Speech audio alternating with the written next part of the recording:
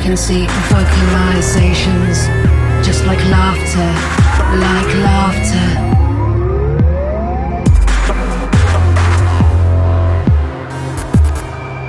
Like humans, rats have tickle skin.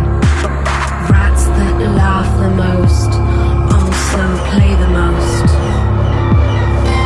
I prefer to spend more time with other laughing rats. There is no decline in laughing as rats age. However, it's been reported that in females it appears to redefine as aversive. High frequency ultrasonic vocalizations are important in rat communication.